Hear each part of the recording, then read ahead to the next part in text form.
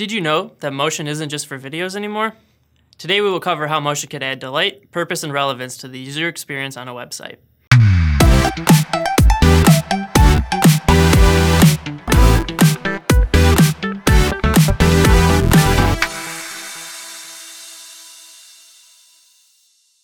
Welcome to Good Morning Marketers. I'm Jay Mazzoni, a user experience designer here at ThunderTech. Let's get started. Flips, spins, fades, and jumps. Motion brings unexpected delight to a website. But where's the limit? Where does movement go from a fun surprise to a distraction?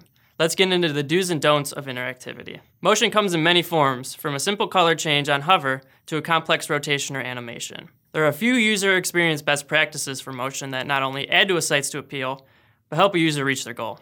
First, motion should have a purpose.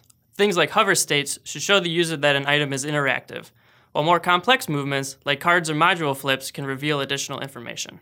Second, movement can help the user find relevant content quicker. For example, an interaction that slides up to reveal more information will draw the user's eye up to where the new content starts, allowing them to easily find the new information. Third, motion should complement the website, not overwhelm it. Content that shakes or jumps or draws the user's attention in multiple directions at once will distract the user. Subtlety is key. Finally, be conscious of the medium you are using when viewing your site. Some types of interactivity, like hover states, do not translate from a traditional monitor and mouse experience to a mobile experience. Likewise, swiping to reveal information or navigate is a far more difficult task on a desktop than on a mobile device. Planning for the right device could go a long way in avoiding confusion and frustration for the user. Alright, so let's recap what we went over. 1. Motion should have a purpose. 2. Movement can help the user find relevant content faster. 3. Motion should complement the website. And 4. Consider the viewing medium.